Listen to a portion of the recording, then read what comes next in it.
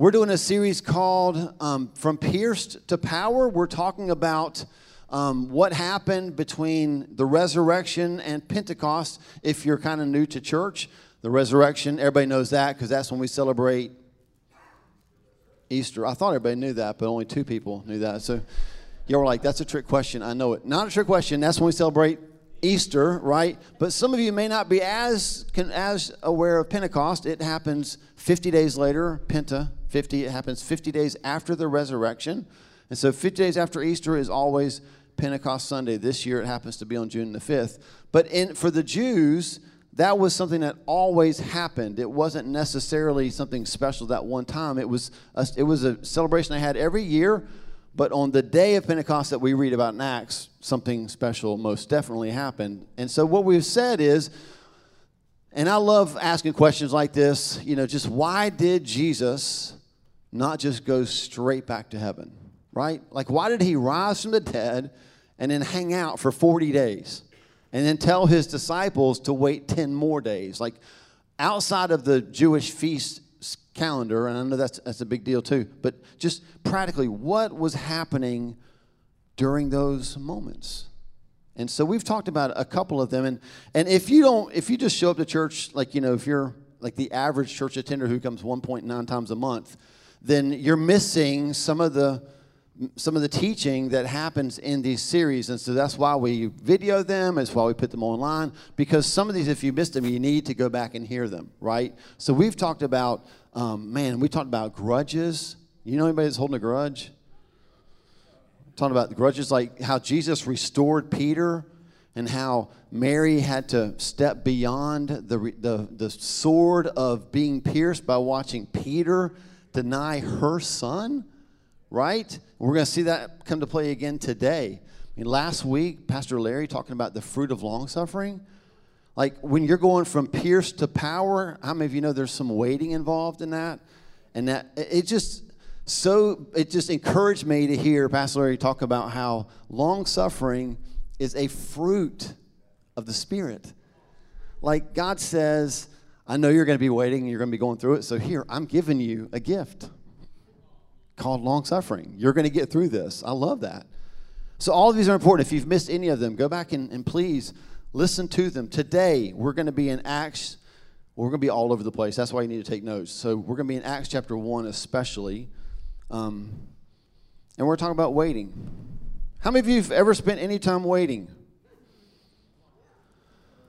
This might interest you, and it might not. This might be stuff that only interests me, but the average person spends 5 years of their life waiting in line.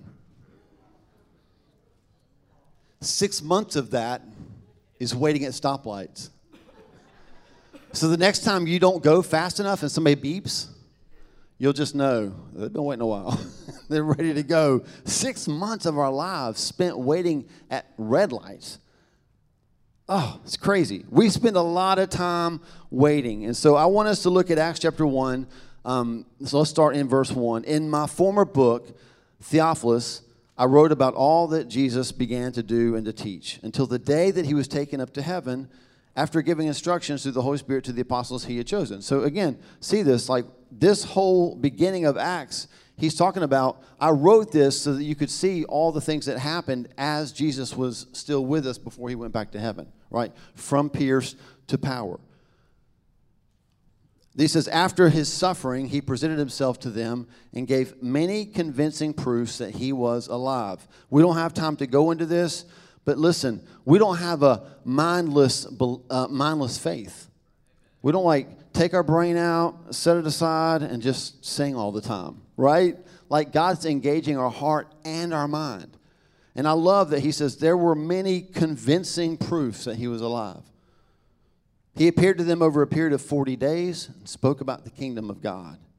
And on one occasion, while he was eating with them, he gave them this command. If you're taking notes, we're going to talk about 2 commands today.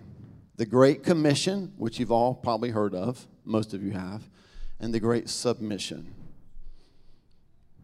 Do not leave Jerusalem, but wait. But wait for the gift my Father promised. God, once again, we ask you to open our hearts. so we can receive this word from you, this gift from you. Yeah, in your name, Jesus. Amen. Keep your finger there and flip back to the last chapter of Matthew, Matthew chapter 28. And let's just briefly talk about the Great Commission. Most of you, I'm sure, have heard this at some point in your life if you've been in church. And so we'll just read it briefly.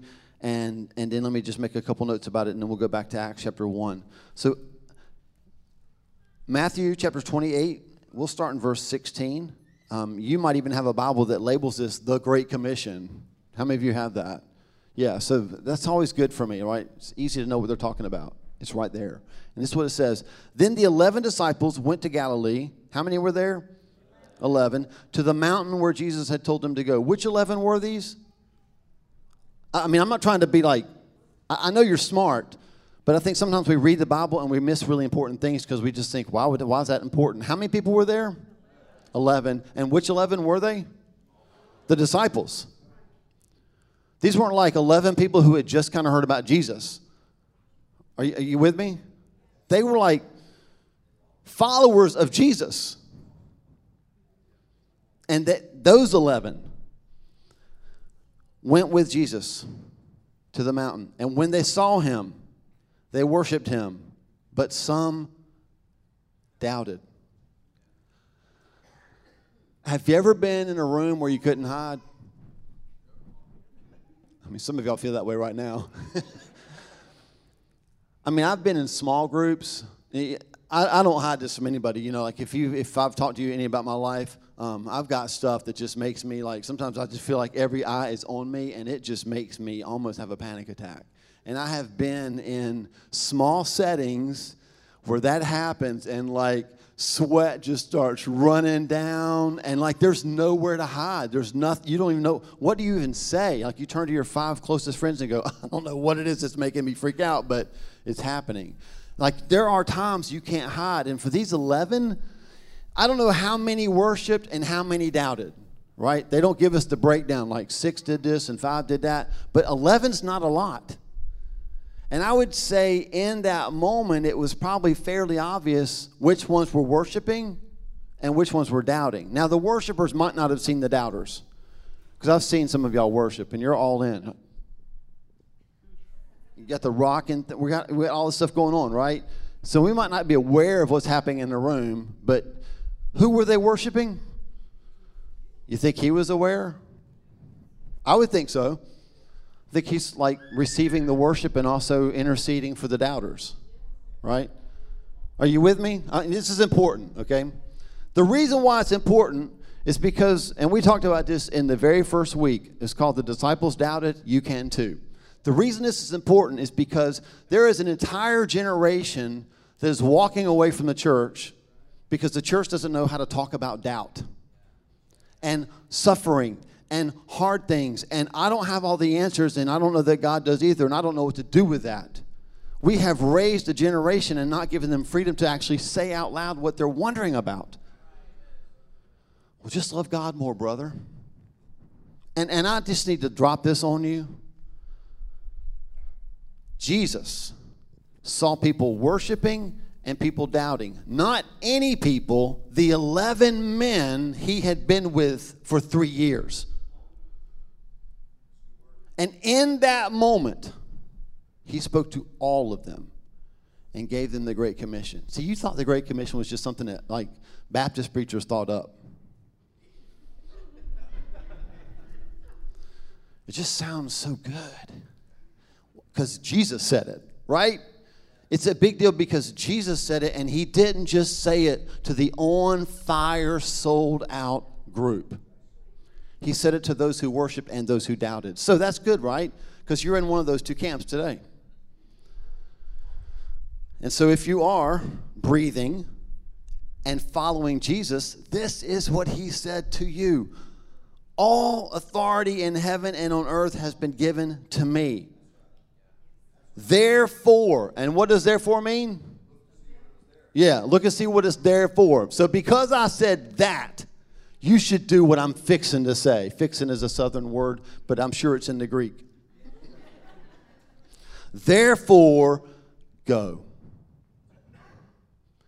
I heard a Christian comedian way back in the day, and one of his big lines was, the first 2 letters of the word God spell, and the first 3 letters of the word Satan spell, yeah. Jesus says, because I have all authority, you better go. Therefore, go and make disciples of all nations. How many? America. All nations.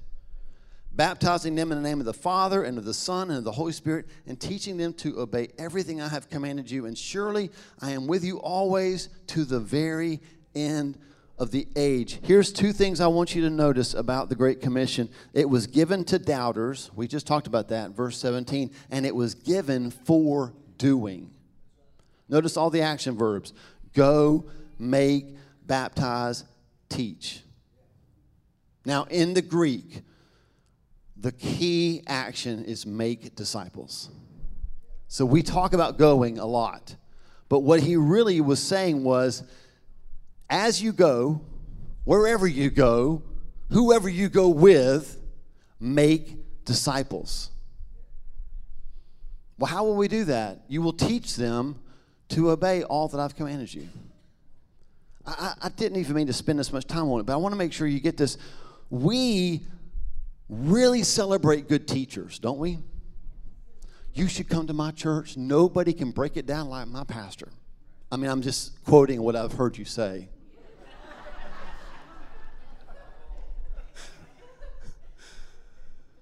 He didn't, the Great Commission wasn't to teach them. It was to teach them to obey. Like, make disciples by teaching them to do all that I've commanded you. Teenagers in the room, don't answer this out loud. But isn't it easier to learn how to do something when the person that's teaching you is also doing it? Isn't this why teenagers and parents have a problem sometimes? Because the parents are like, don't smoke, son. I don't even know how to smoke, so I don't even know what that was. You were like, that's how you lick a lollipop, dude. I have no idea what I'm even doing.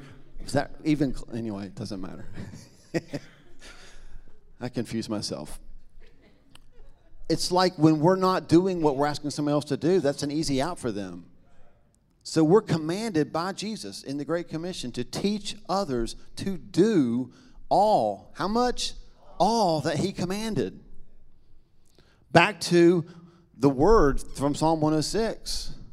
And when Pastor Bridget was talking about holiness, right? We think that's some legalistic thing. Like, it's not legalistic. Jesus is just like, I'm worth you setting everything in your life aside. There shouldn't be anything in your life that is a bigger yes to you than me.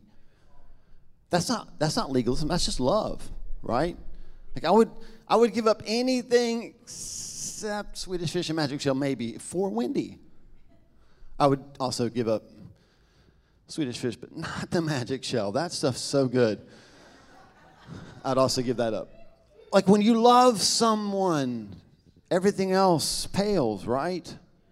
And I think we're getting to this place where, like, God is reproving the church for doing a lot of teaching, not a lot of doing. Like, teach them to do all. Not just the ones you like or I like, but all. It was given to doubters and it was given for doing. Now, not a trick question. You've got 10 fingers. You don't have to say it out loud, but use your hands, okay? I want you to hold up on a scale of 1 to 10, 1 being optional, 10 being we should probably pay attention. How important do you think the Great Commission is to Christians? Yeah, I'm thinking 10. Is it just me? So check this out. Back to Acts chapter 1.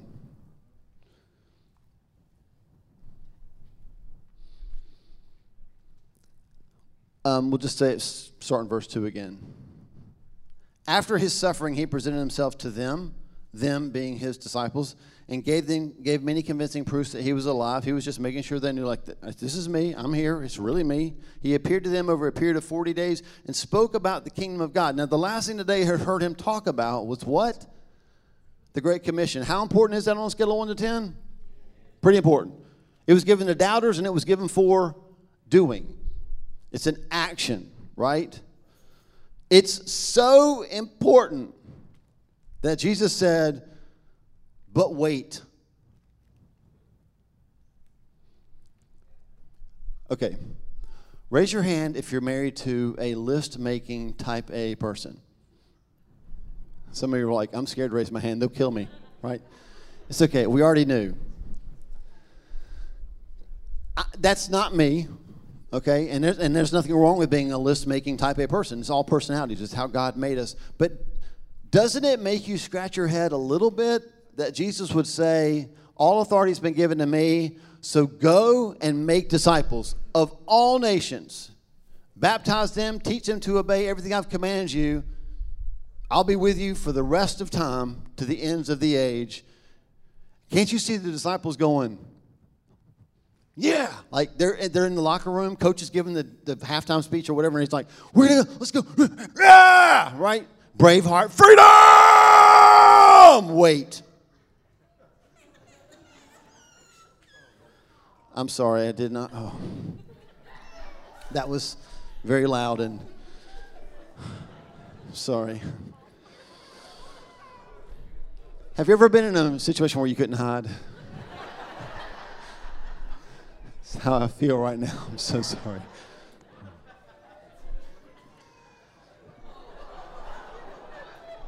We'll let Wendy finish it out.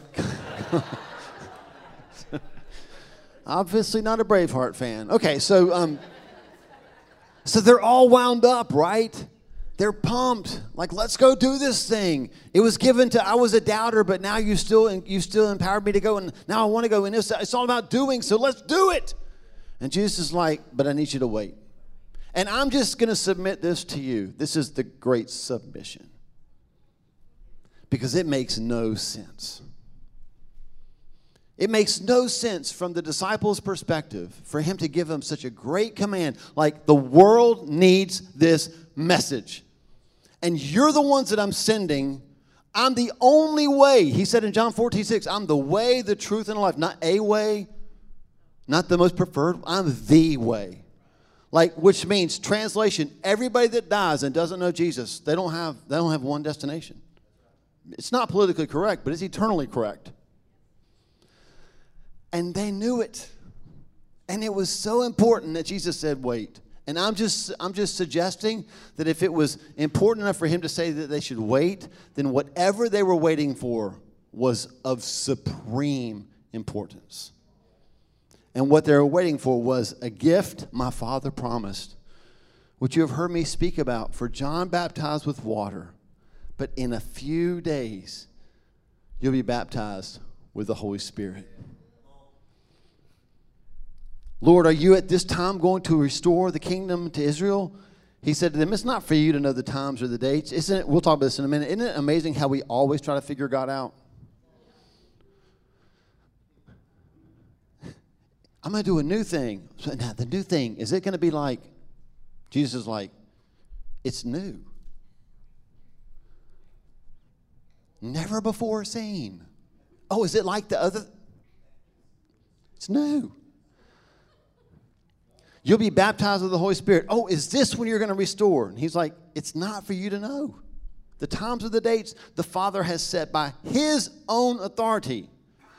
But you will receive power when the Holy Spirit comes on you, and you will be my witnesses in Jerusalem and in all Judea and Samaria and to the ends of the earth. And right as soon as he said it, the Bible says he was gone. And I love verse 10, because verse 10 is the disciples doing this. They were so quick to obey God. He said, go to Jerusalem, don't leave, wait there. And as soon as he went up, they were like, whoa.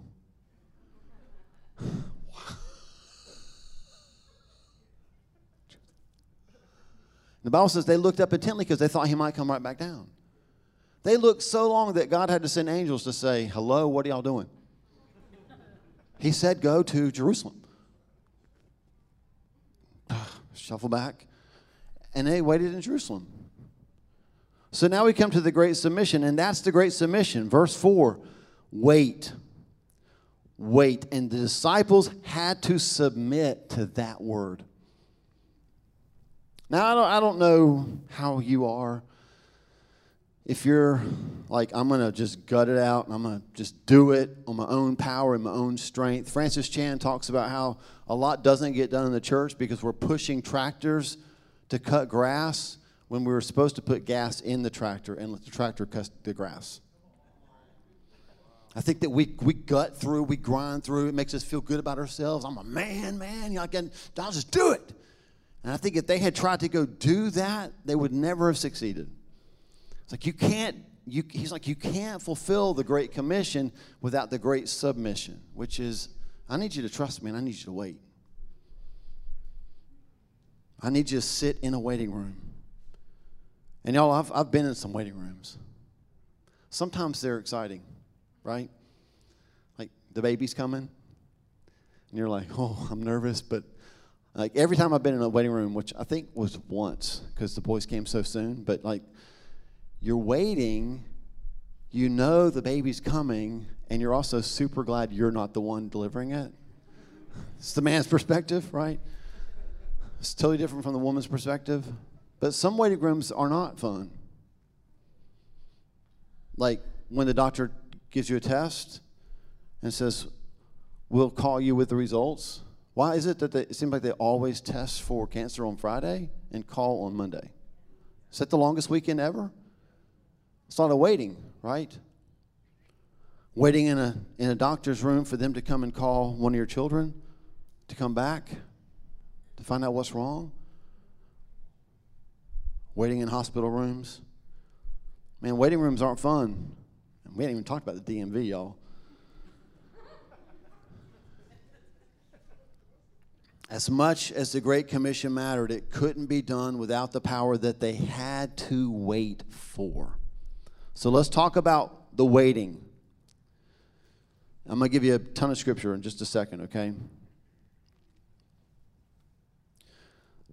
The Greek word for waiting that's used in verse 4 is also used in Genesis 49:18. Now, the Old Testament is in Hebrew and the New Testament is in Greek. But there is a version of the Bible called the Septuagint. Do you feel smarter already? Yeah, and the Septuagint is like they just wrote Greek for all of it. So they took the Hebrew and they put Greek instead. So it was a Greek Bible, and the word they used in Genesis 49:18 for wait is the word that's right here in this verse. When Jesus said wait in Jerusalem, that's the word that was used in Genesis 49:18. And that verse simply says, for your salvation I wait, O Lord. So if you look at the Greek, the Hebrew word for wait, are you still with me? I know this is all over the place. So the Hebrew word for wait is kava. Now kava is a fantastic restaurant in Charlotte. Seriously, it's good. And Concord, and it's also like it was in New York. Anywhere we go, we look for kava. But that's C-A-V-A, and the Hebrew word is Q-A-V-A. Say the same word, kava. And let's listen to the meaning. It's a primitive root, and it means to bind together, perhaps by twisting, as in collect, to expect, to gather together, look patiently, tarry, wait. And then in the lexicon that I studied, it actually says this, that it had a meaning of twisting and stretching that led to the tension of enduring and waiting. It also had the flavor of a rope being strengthened by the twisting together of strands and threads. There's a lot to unpack there. Jesus said, I need y'all, not you, I need y'all, community, to go and wait for the gift. And in the waiting, by the way, y'all, there's going to be stretching and twisting and a lot of what's happening right now. How much longer do we have to wait? Is this line ever going to start moving? But what I'm doing in the waiting is I'm twisting you together like strands in a rope that will be strong. That's the word that's used here. We should all, as a church, go eat at Kava just to solidify that word, right? He says, I need you to kava together. I feel like that's from God. Kava together. Now, some verses, just to jot down. Psalm 25:21. Let integrity and uprightness preserve me, for I wait on you. Psalm 27:14. Wait for the Lord. Be strong and let your heart take courage. Yes, wait for the Lord. Psalm 130, verse 5. I kava for the Lord. My soul does wait, and in his word do I hope. First of all, I hope you're noticing this, if you're taking notes. If not, you're just nibbling at the table, right? Don't be a nibbler. Tell your person next to you, don't be a nibbler. Don't nibble truth. Write it down. Study it, right? Be like the Bereans. I hope you notice this right away. In Psalm 25:21, we read that we're not just waiting. It's not a passive word. There are things happening while we wait. One, integrity and uprightness is a part of our lives. You see that? It's a part of who we are. It helps us to wait. We're not just waiting for the Lord in Psalm 27:14, but we're actually being strong and we're encouraging our hearts. The difference between discourage and encourage is when you discourage someone, you literally cut them off from the courage that they need. You discourage them. And when you encourage, guess what you do? You put courage in them. Psalm 130. Not only I wait for the Lord, my soul does wait, but then what does he say? And in his word do I hope. Like, listen, I love you enough to say this. If it's all you can do to read the verse of the day, you're not going to have a lot in you when it comes time to wait. In your word do I hope. Every time you open the Bible, every time you hang out with Jesus, every time you study the word, you're actually putting hope in your heart, in him. Proverbs 20, verse 22. Do not say, I will repay evil. Wait for the Lord, and he will save you. Which I thought is an interesting verse because it kind of points back to what we learned about Mary, right? Is that Mary could have held a grudge against Peter. And if you'll turn back to Acts chapter 1, here's what you'll find. You'll find that Mary is mentioned. Then all joined together, verse 14, then all joined together constantly in prayer in the waiting room, along with the women and Mary, the mother of Jesus. And I'm telling you, only this because I'm a pastor and I've been around church people. If she had not waited on the Lord for him to save her, if she had held on and tried to she waited for the Lord, she didn't wait for revenge, right? If she had been waiting for revenge, she would have been like this in the waiting room.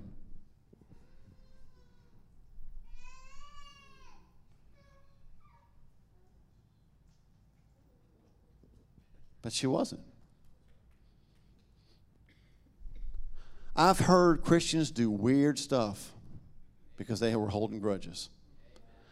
One of the pastors, the first pastor I ever worked for, Carrie Breen, shout out to Pastor Carrie. He told us this story. I think I've used this a long time ago about how in a Pentecostal church, a word was given from a lady who had borrowed a pot from another woman in the church, and that woman had not returned the pot yet. I mean like a little cooking pot. You look confused. No, it's a cooking pot. And that woman literally, when it got quiet in the Pentecostal service, and when it gets quiet, that's when you know someone's probably going to say something for God. When it got quiet, she said, "Thus saith the Lord, thou shalt return what thou hast borrowed."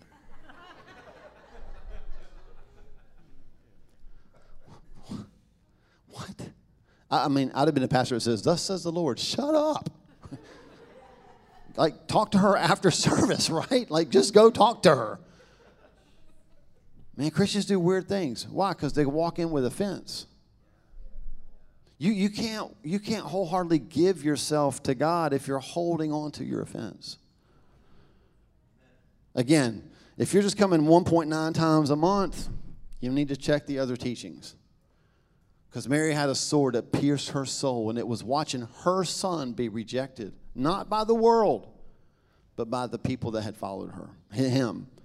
And to stand in an upper room, in a waiting room with those same men who had all fled when she stayed, she had to be open and ready to receive. So don't say, I will repay evil. Wait, kava, for the Lord, and he will save you. Okay, last two things, and then we'll wrap up. Because we tend to think that waiting is passive, let me just talk to you about things that can be done while we're waiting. In our passage in Acts chapter 1, specifically in verses 21 and 22, they filled gaps in the body.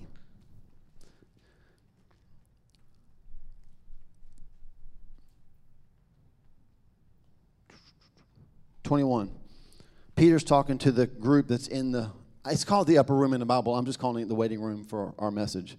Therefore, it's necessary to choose one of the men who have been with us the whole time the Lord Jesus was living among us, beginning from John's baptism to the time when Jesus was taken up from us. What he's basically saying is this. Y'all know we used to have 12. And Judas, well, y'all noticed he's not with us anymore. And we need to replace him. One of the things that God's doing in our body right now, and it's an awesome thing to be a part of, and it's also a little scary, is he's restructuring. Like he's interested in filling gaps, right? And the gaps aren't usually gaps of the heart, but gaps of the hands. Like, I love Jesus, but I'm just not available to do anything. Well, he's trying to fix the availability gap, right? Like, parents of young children, raise your hands. Did you notice how when your family started growing, your time shrank? Yeah, that's called a season of life. And we go through seasons where we don't have as much available time. It's just part of living. But we also go through seasons where we have more time. And all they're doing here is they're like, hey, we used to have 12. And he even ties it back to, he says, we need to pick one, for one of these must become a witness with us of his resurrection. He ties it right back to Acts chapter 1, verse 4, right? And verse 8, they heard Jesus say, I need you to wait to receive the gift so that you will have power to be witnesses. And here's Peter saying, oh, we have a great task ahead of us, and we lost one. We need to replace that person. It's not to make people feel bad that don't have the availability. It's what it does is it elevates the mission of God. Right? Like, this mission is such a big deal, one person can't pull it off. Neither could 11. They needed to add somebody else. They were positioning themselves as a body to be ready to go be obedient to what God was going to do. So they filled gaps in the body. I'm just going to say, we got gaps. And this isn't like twist at your heart and make you feel like you have to. This is we get to be a part of the kingdom coming from heaven to Albemarle. We get to be a part of seeing people set free. We get to be a part of seeing people healed. We get to be a part, and I say this because I've lived it, of sitting, what an honor it is to sit with people who have broken hearts. Because they just ask you to be with them. Don't come with an answer, just be with me. We get to do that. We get to be involved in that. There are gaps to be filled, and he's saying, hey, I want you to step in there and fill those. What the body was doing in Acts 1 was positioning themselves, again, from pierced to power, positioning themselves so that they would not lose the power that was going to be poured out. And we're doing the same thing. Which means if you see a gap, you saw a gap for one of two reasons. You're supposed to tell us about it or fill it. I just commission you to fill it, right? Be the body. Fill the gaps. Now, the second thing, it's not in Acts chapter 1, and we'll close with this. If you go all the way back to Genesis chapter 29, verses 4 through 7, and we'll two more scriptures and we'll be done. Are y'all good? Genesis chapter 29. I'm sorry, Jeremiah. Jeremiah chapter 29. You all have heard verse 11. You have coffee mugs with verse 11, right? Some of you are drinking from them right now. It's a great verse, great coffee cup verse. Let's start back a couple verses before that in verse 4. This is what the Lord Almighty, the God of Israel, says to all those I carried into exile from Jerusalem to Babylon. We can't spend time breaking this down, but all of y'all that think that God only does good things for you in your life and you'll never experience any trouble, you should just camp out on that verse and read about how the Lord, the God of Israel, said that he carried his children into exile. I'm okay with the quiet. This is what he said to them. Build houses and settle down. Plant gardens and eat what they produce. Marry and have sons and daughters. Find wives for your sons and give your daughters in marriage so that they too may have sons and daughters. Increase in number there. Where? In exile. In Babylon. Increase in number there. Do not decrease. Also, like God goes, let me add this on there too. Seek the peace and prosperity of the city to which I have carried you into exile. Pray to the Lord for it, because if it prospers, you too will prosper. A couple verses after that is when he said, for I know the plans I have for you. The plans he has for us come through the waiting. And while we're waiting, guess what we're supposed to be doing? Settle down, y'all. God's like, settle down, y'all. Live. Carry me everywhere you go. Be the best at your job. Be so good at your job that your employer will ask you, why are you so good? Jesus, man. Like, Jesus wants me to I want to help you make money. I want to be the guy that gives you the idea, the girl that gives you the idea that gets you 10 times as much revenue a year. Be that guy. So while we're in the great submission, while we're waiting, here's two things that are happening. We fill gaps in the body and we do good in the city. We do good in the city. We seek the welfare of our city. We go talk to the mayor and say things like, where's the worst place? How can we help? Right? We don't just hold signs and picket. We also link arms with people who have a solution to the problem that's getting picketed. We seek the welfare of our city. And that is how you wait.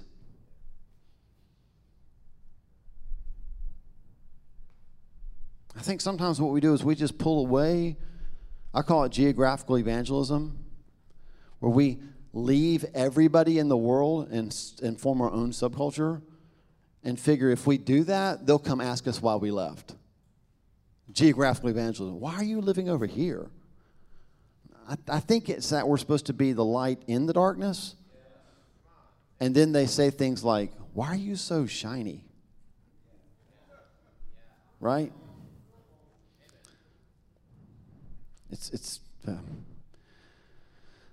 The bar for setting an example for Jesus has been set so low by the church culture that literally, if you just don't have sex before marriage and stop saying the F word, you will stand out.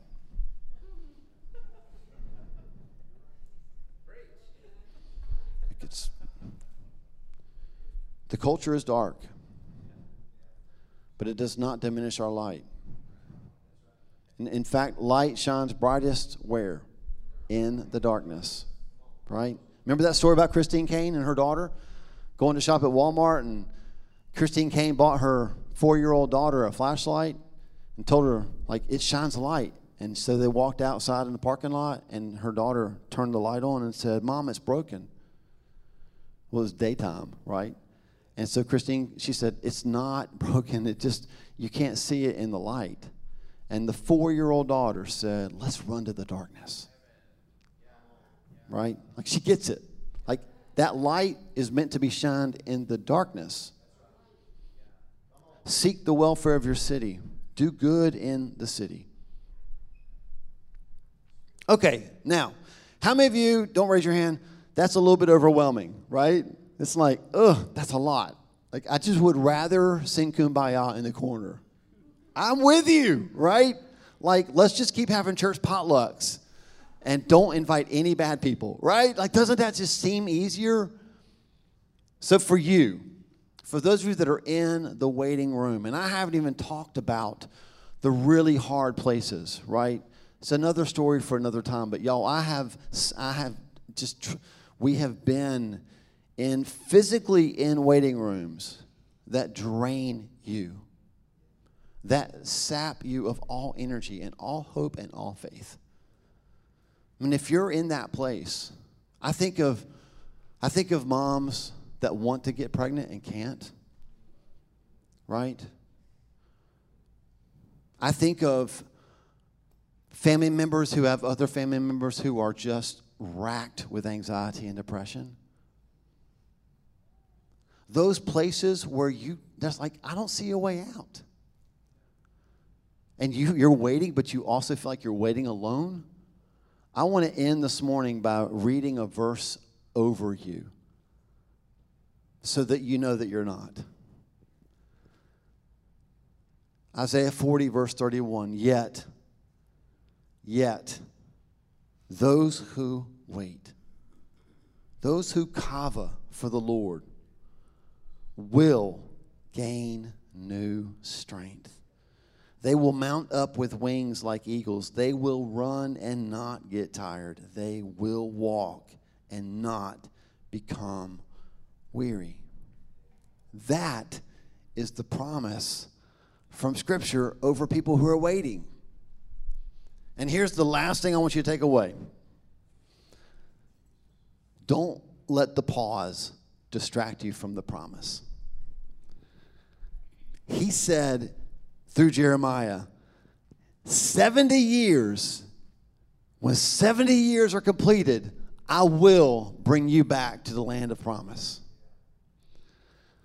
During those 70 years, I need you to plant gardens, marry, build houses, settle down, live your life for my glory in front of your enemies.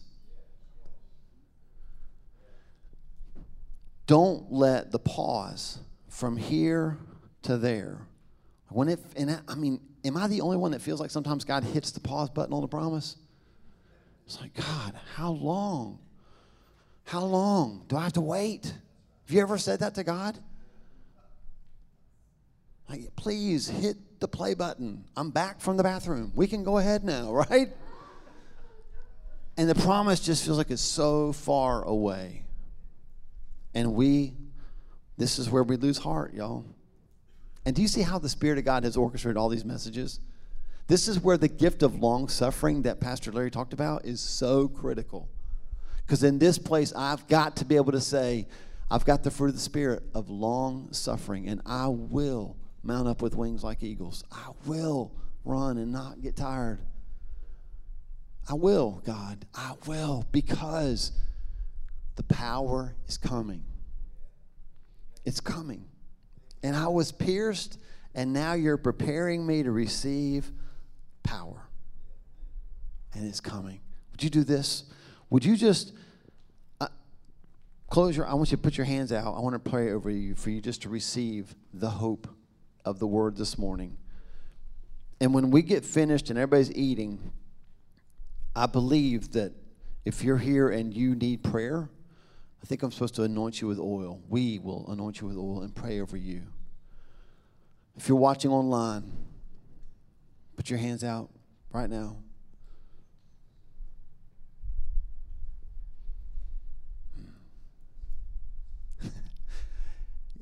Keep your eyes closed. It'll be easier for me to say this if your eyes are closed. But I chuckle sometimes because the way my mind works.